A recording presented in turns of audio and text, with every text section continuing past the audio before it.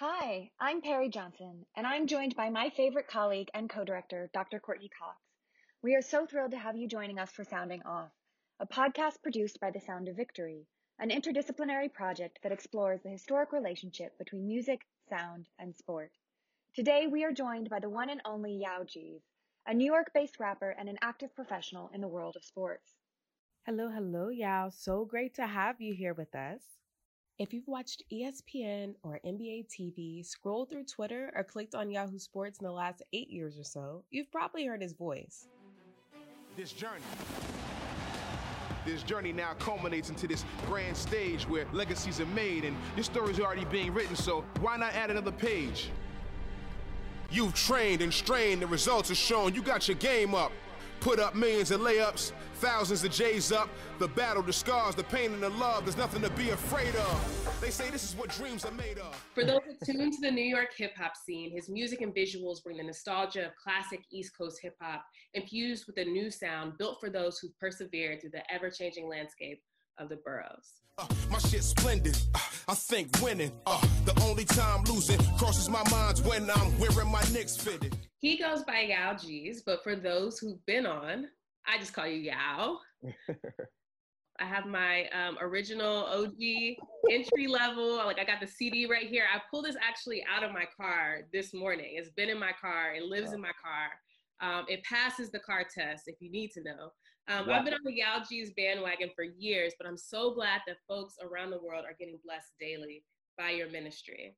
This mixtape dropped actually while we were both employees at ESPN, and everyone was playing this in their car and at the house. Can you give us a bit of background on your relationship to sport first and how you ended up at ESPN? And then after that, maybe as well as how you started rapping. Sure. So first and foremost, thank you for the wonderful introduction. And you kind of gave me chills when you put my first album cover up. That's like crazy. As far as sports is concerned, getting the job at ESPN, I went to college upstate New York at a college called SUNY Oswego. I studied broadcasting there. I've always been into sports. I played basketball in high school. I played baseball in high school. You know, I even played a little bit of soccer while I was in high school. So I've always loved sports. Grew up loving sports. I didn't play in college, but I was always involved in intramural programs that involved sports, softball programs, flag football, and I also did broadcasting mass media. So a lot of the shows I was working on were for TV based, were all sports based. You know, they were recruiting at my school somehow randomly. I gave my resume in. A few months down the line, I got an email from them. I thought it was a joke because I was like, why is ESPN calling me seriously? But they hit me. I got a job in the programming department there. And then throughout the years, worked in different departments throughout ESPN, just, you know, in different roles in production for television. So as far as rap is concerned, though, I probably wrote my first rap when I was like 16 or 17. Always played around with it. And, you know, when I was in college, you know, I started to get kind of good, you know, doing little freestyle battles and did little shows that, you know, I was well versed amongst culture on campus. So, but, you know, once I got my job at ESPN, I kind of figured I would never rap again. Like, you know, once you get your dream job, because ESPN, if anybody get out of college, your first job at ESPN, you don't think you're going to go anywhere else. This is like, this is it for you, at least for me, you know, being a sports fan that I thought I was at that time, because you realize they are true, like there's levels to it, obviously. A couple years into the corporate scene, I was just getting frustrated with just how slow things were moving, a little bit of unfair treatment that I thought I was seeing, you know what I mean? So then I kind of just was like, need another outlet to kind of like, you know, just kind of exert some of the energy, negative energy, into a positive way. So I began writing again, put out a couple freestyles, turned into a couple songs. And then I decided I was going to start like really just writing songs, because, you know, and then as you see the album that came out that Courtney put up there called Entry Level, which is like, yeah, the introduction kind of like to my rap world. And it's kind of intertwined with sports. And through that, after I put the album out, you know, things were still moving slow, work-wise and rap-wise, because, you know, you always have these dreams of your first mixtape, and it's like, oh my God, it's the greatest thing of all time. But no matter how good you think it is, you got to sell it to the masses, and it just wasn't that case. But luckily, word had got around on ESPN's campus that I was doing the rap thing. one of the APs at the time, associate producers, came to my edit room while I was editing and asked if I was interested in doing a spoken word piece for the NFL season. And that's how, I kind of started doing the NFL pieces on ESPN, and turned into a whole bunch of other things with Bleacher Report and NBA TV. So I've been blessed to be able to kind of intertwine my two kind of passions, to kind of like bring them together and then make some dope art. Did you grow up in a musical family? Was rap part of the soundtrack of your childhood? I did not. Ironically, I grew up in I don't want to say very religious, but my mom was very religious. So, I'm not going to say like secular music was forbidden in our house, but it was definitely like frowned upon. And like, I never wanted to be playing songs in front of my mother. Like when things came on the radio here and there, it was cool, but I wasn't into it like that. There were times where I used to my sister and I used to sneak and watch BET for Rap City before my mom got home, before she pulled up, so we could change the channel and she wouldn't know we were watching. So we got it in bits and pieces, probably up until the time I was like 13. And then I ended up going to boarding school outside of Philadelphia, and I ended up linking with a whole bunch of like cats from Philly and DC, and it was all boys school, so it's kind of like boys love hip hop, we all love hip hop, and it was just kind of like a thing. It just kind of naturally happened as far as me just loving it, then eventually learning it, and then eventually learning how to write raps and write songs. So having this mixtape come out, and then also having ESPN folks like outside of like your friend circle, other folks that are like, okay, how can we incorporate this? Mm-hmm. How did you feel like balancing like life in the edit bay and then also like being recognized in this way? Like it's almost like you have an alter ego, but your alter ego also works with you, Yeah. It was definitely weird, particularly like once the first, so the name of the pieces that we did was called The Journey, right? I guess after the first one happened, it was really supposed to be just a one-time thing, but they loved it so much they wanted to do it for an entire season. So after the first one aired, I'm walking around, people like higher ups are talking to me that I've never spoken to before in my life. Like I didn't even know who they are. Didn't even know they knew who I was. A lot of them.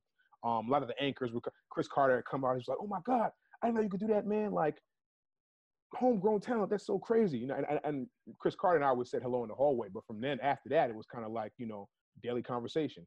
The makeup lady used to talk to me daily after that. All of a sudden, it was just like it was kind of, I don't want to say I was a celebrity, but people were starting to take notice as to who I was randomly, which wasn't the plan. You know what I mean? I wasn't like, I didn't do it for that. I just kind of did it because I could, and it was like something interesting to do. And I was kind of just trying to pivot myself into doing something else at ESPN. I didn't want to be the guy that like, oh my God, you're the poet. Like that wasn't the original reason why I was doing it. So, but the balance part, it was still tough because I still had a job to do like daily. I still had to like edit. I still had to be in the production, right? I still had to help run an entire sports center at 2 a.m. in the morning. You know what I mean? So it got tough.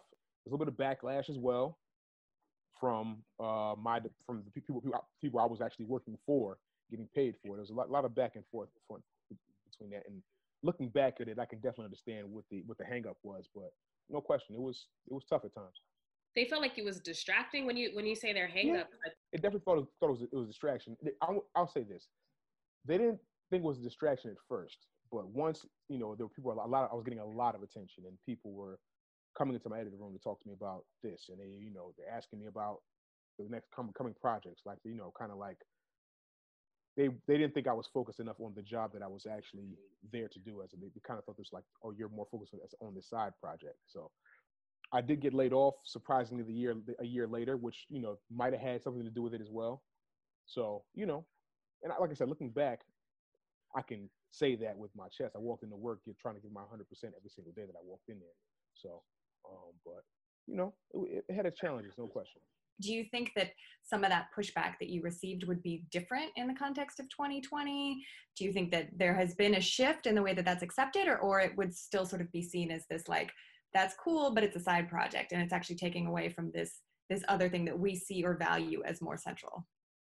Just based on the dynamic of where we are, how far we've come from that. So the first project I did was 2012. We're in 2020 now. And I'm sure Courtney can attest to this. Whenever we tried to pitch hip hop things or hip hop oriented, pieces to ESPN at the time, they weren't taken with as much seriousness as they are now. But now, if you look, everything, the whole network is hip hop based. You know what I mean? So it's like, I can see the same people that were in positions of trying to get in the door back then are the people that are now making the decisions in the office. Now those people in the C-suites that are kind of like, who kind of grew up in this era, who kind of, were ingratiated in hip hop without even like having a choice. And it's what they know, it's what they live. So they're definitely probably, I'll say, more accepting of it. Millennials are very progressive and understand that people are into a lot of things, you know what I mean? And like, just because you have one passion doesn't mean you can't have another. And I think people are a little more gracious about that as opposed to how it was, when I was trying to get in. I agree with that completely. I think that I'm thinking about like, 2008 to 2012. When I'm thinking about my time at ESPN, I'm thinking about the fact like Scott Van Pelt was like one of the only, I know people that had radio shows that would have like hip hop, for example, like going in would like identify hip hop, like identified you, shouted you out. Like there's ways that he was seen as this anomaly of like, oh, he likes A Tribe Called Quest, and he kind of brings it in the intros and outros, or he was seen as an anomaly. And then there was that pivot, and I can't speak to directly when it was, but it was like Lil Wayne all of a sudden is on the intro to First Take, and all of a sudden it goes from being like there are these peripheral figures that are brought on as figures of pop culture that might be a sports fan, or we might identify them as such. And then it went to being like, oh, now every time there's an NBA playoff song, we know it's, there's like a way that it becomes ingrained in every genre, where before it was like very much in this pop and rock, like especially like pop-ish rock, I should say, or like country for like, NASCAR and baseball. There's ways that even the instrumentals that are used over highlights have changed over time. That's really interesting. And it's completely what you're saying. It's this idea of the folks that were PAs with us are now in positions of power in a different way. The folks that were APs before are now in different positions, where now, you have 30 for 30s that are directed by Ice Cube. Like there's ways that we've seen that shift happen, and it's been incremental. And once they see that that's what people want to watch and see and hear, then it's like all of a sudden, I'm going to call them the fuddy-duddies. Like all of a sudden they have to listen to the folks that are like, no, we need to keep this fresh. We need to make sure we're speaking to like where we are currently culturally. Culturally, yes, indeed. No question about it. And like, I mean, it's like I said, just evolution. Even if you look at the way people dress when they go to work, like it's completely acceptable now to like wear sneakers with a suit. You know what I mean? As long as it looks clean. Like I can distinctly like hear my mother yelling at me at the idea of wearing sneakers to my graduation. She was like, "That's bushly.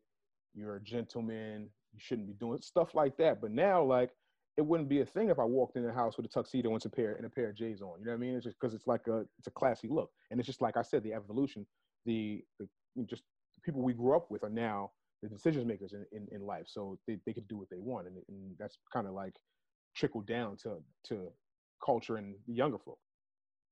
What is it for you about hip hop as a musical genre, as a cultural form that makes it tied so intricately to sport? I want to say, I think first and foremost, competition of it. I think hip hop has always been very competitive. It's always been very braggadocious. You always want to tell somebody why you're the best or why you're better than them. It's the same thing with sports, rather. You always want to prove, even when you're at practice, you want to prove that you're better than all your teammates so you deserve the most playing time. Competitively, I think the two intertwine. And for whatever reason, I think the two biggest rises in both kind of happened around the same time as well.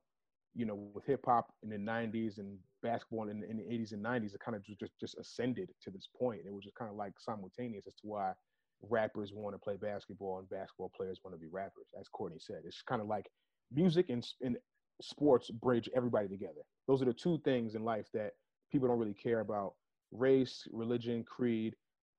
Can you make a jump shot? Okay, cool.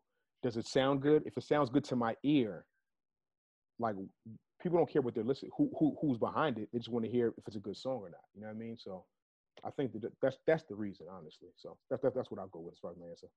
Yeah. What for you, I mean, for us, the premise of this project is what is the relationship between music and sport, but also starting with this assumption that there is this relationship that's intricately linked. Is there for you a relationship between music and sport sort of more broadly beyond one specific musical genre? I mean, I'm a hip hop guy just in general, but you see Mariana Rivera coming out to Metallica. It doesn't have to be hip hop. It's just something that like it gets people going. Music is truly a universal language. I'm thinking about the time like when this is the moment where like Jay-Z, Alicia Keys' New York song is like everywhere. Yeah. And I went to a Yankees game in the Bronx, and one of the things that was like, I got chills, and I hate the Yankees, but I was at this game and they played Frank Sinatra's New York, which is like the official song of the New York Yankees. And then they went to the Jay-Z, Alicia Keys, and it was like everyone was with it. Like people, Seamless. like the energy of like what it means to be represented through sport and song simultaneously in that space is like generations of people that on the subway would never even look at each other, because of course people are not looking at each other on the subway. But like these people are having this communal moment that only makes sense within this space. Otherwise, why are these old white people are singing with Alicia Keys, but then all these like black and brown kids are singing with Frank Sinatra? Because it's like there's also that regional specificity that brings it together in a really rich way. Yeah, and I like I said, it's always been a bridge. Like it just is what it is. Music and sports. So crazy story, Rob. One of my best friends to this day. We met in college. So the first time we ever met, we was on the basketball court. We were playing rec basketball. And he tells the story all the time. He's like, he looks at me, he sees that, you know, I'm a heavier kid. What am I doing on the basketball court? You know, and all of a sudden it turns out to me, I'm a real good player. I'm thinking he's just like a real showboat guy because he's got cornrows trying to be like Allen Iverson, but he actually knows how to play the game, right? So there was that connection. We didn't really speak, right? Cool. 2 weeks later, I'm in his dorm room playing spades in the common room. And I started singing a song of a mixtape that I just grabbed the day before we got to campus. And I'm singing this song. And he's like, yo, you got the new camera on too? And from then on, like, it's literally like been our relationship. I've known the guy now 20 years. We've known each other. He was in my wedding. Like, that's how we got cool. So literally because of music and sports, like, I end up with a best friend out of the deal. You know what I mean? Just like little things like that. The two are just intertwined for some inexplainable reason. I really, there's no real like definitive reason why I can give you as to why they connect, but they just do for people. You know what I mean? I'm going to throw another one in with music and sport that brings people together: food. And one of the things I love about this phrase, this phrase is ex-cons, right? Cons with two N's, represents Connecticut. Folks that escaped Bristol, Connecticut, the home base of ESPN.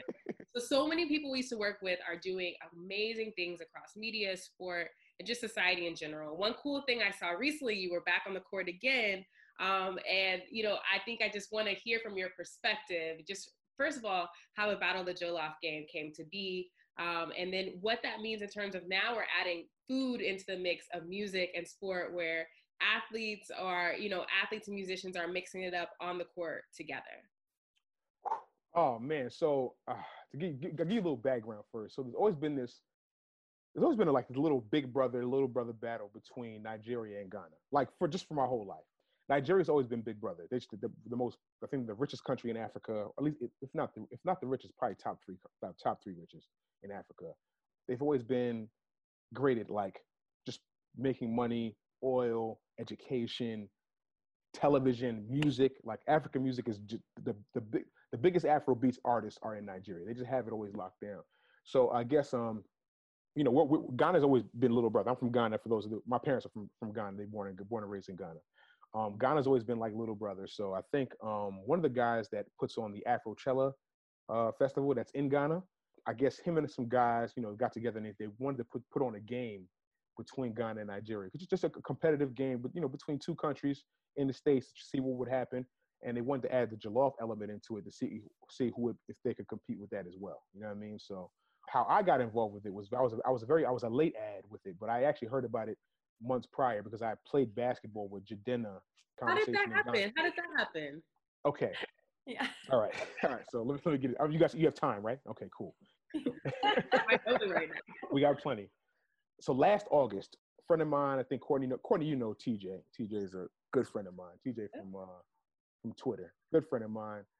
He calls me up, and me and TJ work out together. We do basketball workouts together. But TJ doesn't want to play basketball anymore competitively because he doesn't want to get hurt, which I totally understand. You know what I mean? We're at this age right now where things are delicate.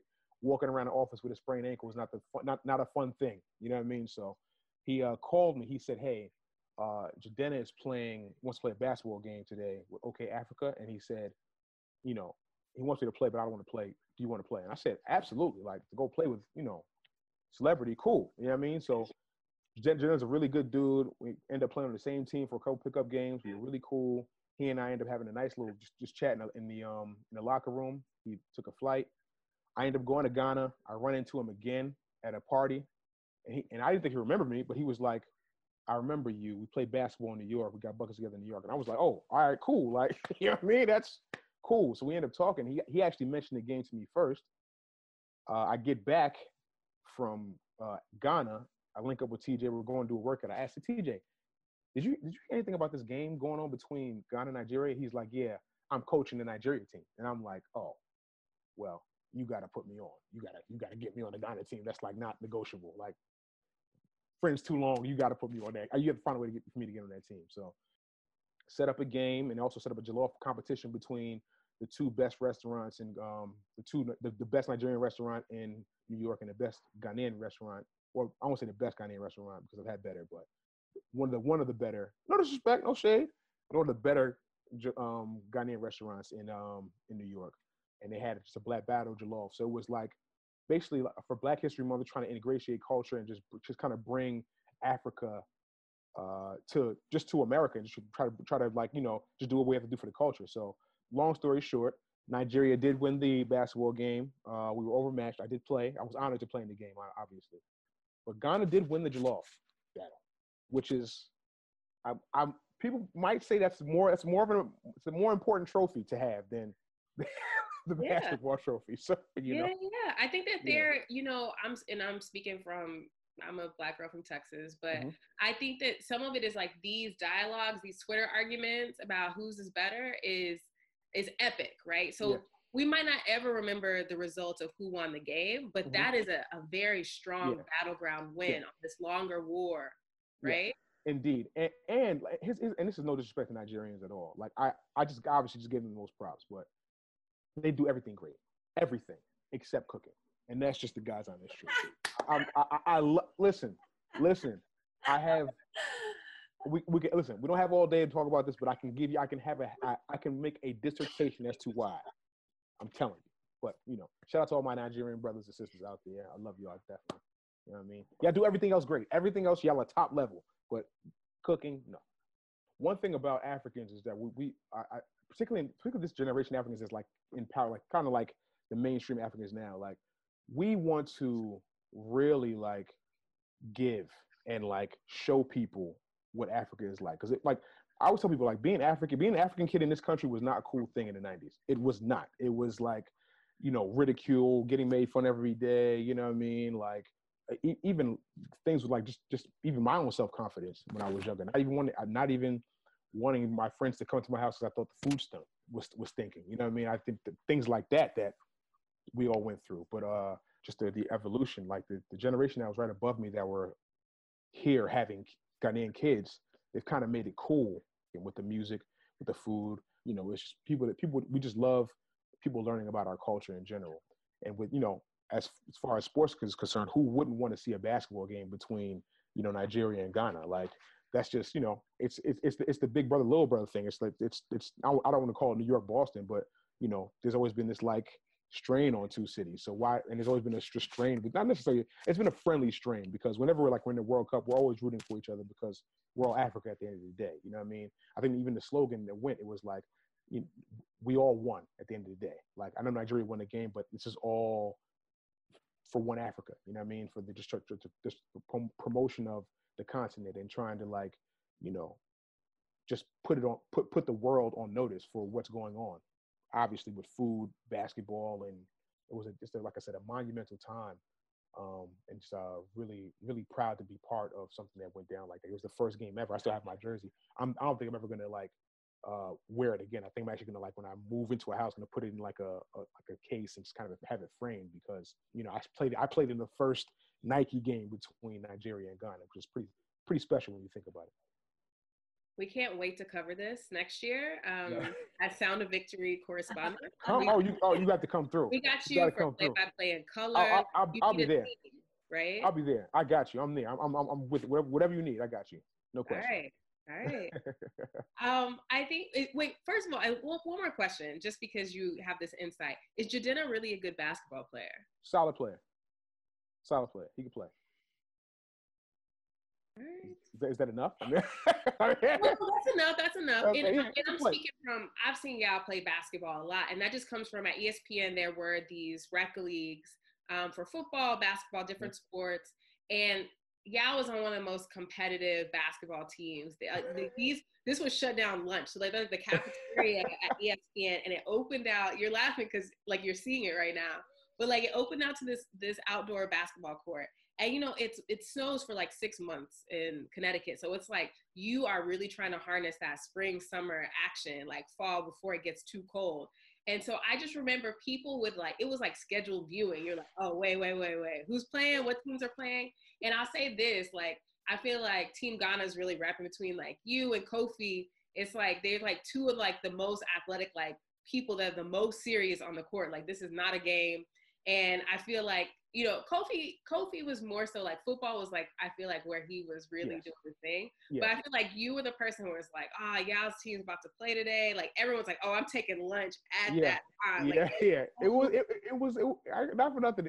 I look back, it was a little bit of an event. I'm not gonna lie. Like people used to get really hyped up because you know, the game's right around lunchtime, so the calf is packed, and a lot of people have to walk through the basketball court to get to the office. So it's like I might as well stop and check in on a basketball game, or kind of competitive game while I eat my lunch. You know what I mean? So it was definitely high level hoops being played out there, and you know you had to bring it. People were watching. You know, fast forward, and we are now in a very different context where that's not possible, right? Because of quarantine, because we are now in the midst of a pandemic, which has changed some of those realities in terms of how we connect, right? It hasn't changed that we can connect, but it's changed sort of the modality through which we make those connections. So we're curious about how in this moment of COVID-19, in the midst of a pandemic, how you're thinking about, if you're thinking about this relationship between music and sport differently. And just to give you some background, I mean, we've thought about stadiums, for example, which, you know, with these big jumbotrons, they've thought about now, okay, maybe when the NBA is back in session, we just won't have audience members, right? But it's like the sort of the entertainment, the musical soundtrack that goes along with that may still be present. So thinking about, you know, when they're asking people to shout along and there's not an audience there to participate, for example. So are you thinking about that at all in this sort of moment of self-isolation? So not to be all premonitory here, but I actually thought about this before all this actually happened. I actually just thought about like, yo, what if there's a world without sports? And like, here we are in the reality of it. I'll give you an example as to what I was thinking about. There was a strike for the Major League Baseball had a strike. The players had a strike in '94. They came back the next year, a little later on the next year, but they skipped. They didn't have a World Series. They didn't have a playoff, anything. And I just remember it being really tough for fans to get back on board with baseball, right? And that was a different dynamic because of people thinking the players or the owners being too greedy. Now that we've been forced out, like, are people going to want to even watch baseball anymore? People going to want to watch basketball anymore? How does it affect going to games? People are going to be a little scared. So, tell you a quick story. Right before, you know, we started having lockdown, the Big East tournament, I had looked online to get tickets, and they were $35, and I was like, oh man, $35 for Big East tournament, like. So I went on Twitter and I said, yo, does anybody want to go with me to the Big East tournament? I know my wife was working. I knew she wasn't going to be able to go. And then my homie Prince says, hey, listen, you just sit at home. This Corona thing is real, right? And I was just like, whatever. But then I started thinking about it, and I was like, why would tickets be $35?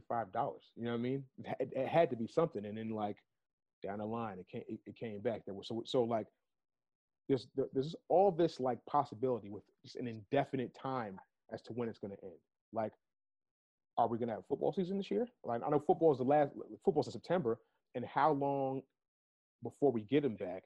And are people even going to want to dedicate themselves to sports at all after this? Because are you going to want to go to the building? Are you going to shake hands? Are you going to want to even play basketball with each other? Like, I'm dying to go outside and play basketball. I know people have done it, which is crazy to stay home, but I'm dying to play. I know that, but it's good.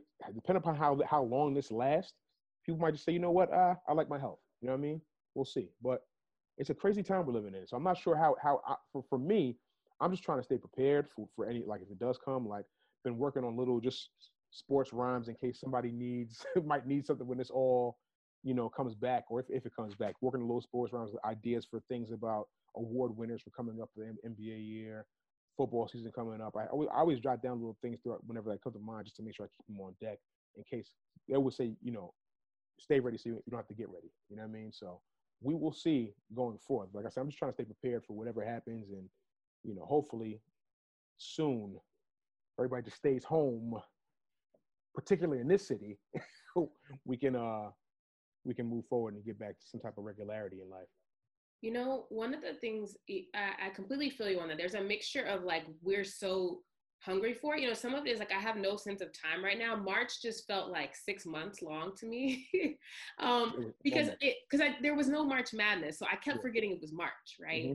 And so thinking about that absence is like, some of it is the return to normalcy for some of us will be the return of sport, or the ability to go to a concert. There's very few feelings that can even get close to comparing to being one of those general admission tight kind of like dark venues where everyone's like standing room only to see somebody. There's so many artists that is their space, that's their jam, that's their venue. I really respect all the artists that are doing concerts from their living rooms, or DJs that are doing sets in their bedroom. But I think that there's something about that communal part. And even if we have this digital kind of space, we're on Zoom, we can vibe together. But there is this unforgettable feeling of watching a buzzer beater in an arena. There's something unforgettable about seeing one of your favorite musical artists in person. And so I think for me, that's when I will feel most normal. But will I ever feel normal? Will I ever not, like, someone coughs behind me, right? And I'm at the concert. And that's the thing you got to consider, like, just the whole 6 feet and social distancing thing. Like, will we be social distance forever? Speaking of concerts, so I went 3 or 4 years ago. I went to a Jay-Z concert at Terminal 5, and he was doing a B-sides concert. And for those who aren't familiar with B-sides are basically all the songs that don't really come out on the radio. They're not the singles and videos, but they're kind of like the real deep cuts. That he was doing a concert full of those records. And I remember telling my wife, I was like, yo, I better not be sitting next to nobody who doesn't know the lyrics to these songs, because I was ready. You know what I mean? Just so happens the dude I was sitting next to, he and we're high-fiving, hugging, singing lyrics back there. I never met the guy a day in my life. Don't even know this guy from Adam, but we are going back and forth, slapping high five, sweating, whole nine. Now I'm thinking to myself, damn, will I ever get a moment like that again? You know what I mean? Like, I had 2 concerts I was supposed to go to this in April and in May. I was supposed to go to a Snow Allegra concert, which, I love Snow Allegra. I was supposed to go to a Little Brother reunion concert. And now because of, Corona, they've both been canceled. So how is it going to be going forward? You know what I mean? Like, are you going to space out? Are you going to space out seats in these general admission places? Are you going to even offer general admission anymore? You know what I mean? Like, you got to think about these things. So it's an unfortunate set of circumstances we have faced, but we'll push through, I'm sure. How do you think about this as an artist, though, on the flip side, right?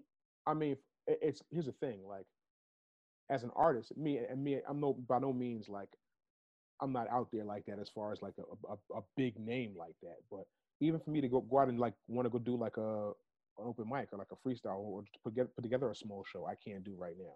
I can only imagine what people are doing, like, who rely on shows to get income. You know what I mean? Like, the big artists who don't really sell like that, but can still go to an arena or go to a theater and sell 5,000 tickets and and pay their rent and do what they have to do for their family. You know what I mean? I worry about those guys.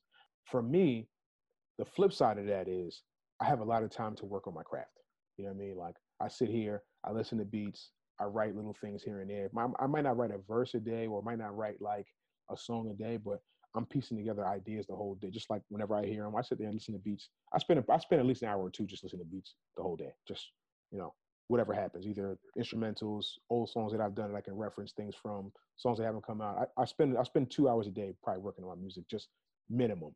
It could be 8, it could be 12. You know what I mean? Depending upon how I'm feeling for the day. You know what I mean? So I do have the time now, and kind of like, so like I said, went to the little cottage with my wife, and I had a view of the water, and I kind of sat in front of the water in the in-house, and I was just like banging out verses and banging out lines. You know what I mean? So it's been good to have that space, but in order to really make money or like even promote your music, you got to be out there. The music has to touch people. Literally, you have to touch people with your music. So, like I said, hopefully at some point we can get back to some type of normalcy here. Well, I hope that you're taking care, maintaining distance. Of course. And I think that you're thinking about it in the most positive way in terms of a time, I feel like we're also going to see rejuvenation for a lot of folks that are going to put out albums in the next year because they have a studio at their house. I'm talking to you, Beyonce and Rihanna specifically. Riri, come on, Riri. Come on, Riri. Please. Rihanna, come on. We need an album, Riri. But I'm speaking about all artists. This could be a time of creative rejuvenation, but it's also a time where we have to reassess a lot of the things that we've considered status quo for so long. I want to thank you for joining us remotely at the Sound of Victory. You can hear more from Yaw Geez at Yaw Geez Music on Instagram, Twitter, and everywhere that you listen to music on the streams. Thank you so much. Thank you for having me. I appreciate the look. Thank you so much. Thank you so much for joining us on Sounding Off. For more, check us out online at thesoundofvictory.org or on Instagram at thesoundofvictory.